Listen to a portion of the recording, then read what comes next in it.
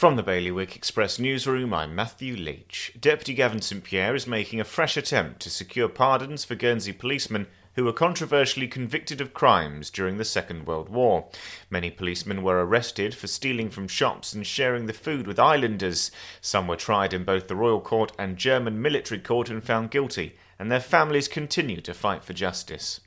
The fallout from this week's news that a new children's care facility in Jersey is soon to close has deepened, with the charity behind it flatly rebutting several key claims by the government. Meanwhile, it has emerged that there'll be no disciplinary action after a £2.4 million settlement was given to a Jersey surgeon who was unfairly dismissed by the government. And environmentalists in Guernsey have welcomed the airline Blue Islands taking a step towards carbon neutrality, but worry that it could become an example of greenwashing. For more on this and all of today's stories, you can visit bailiwickexpress.com.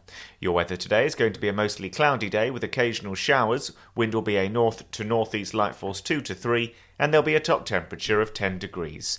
And that's the latest from the Bailiwick Express news team.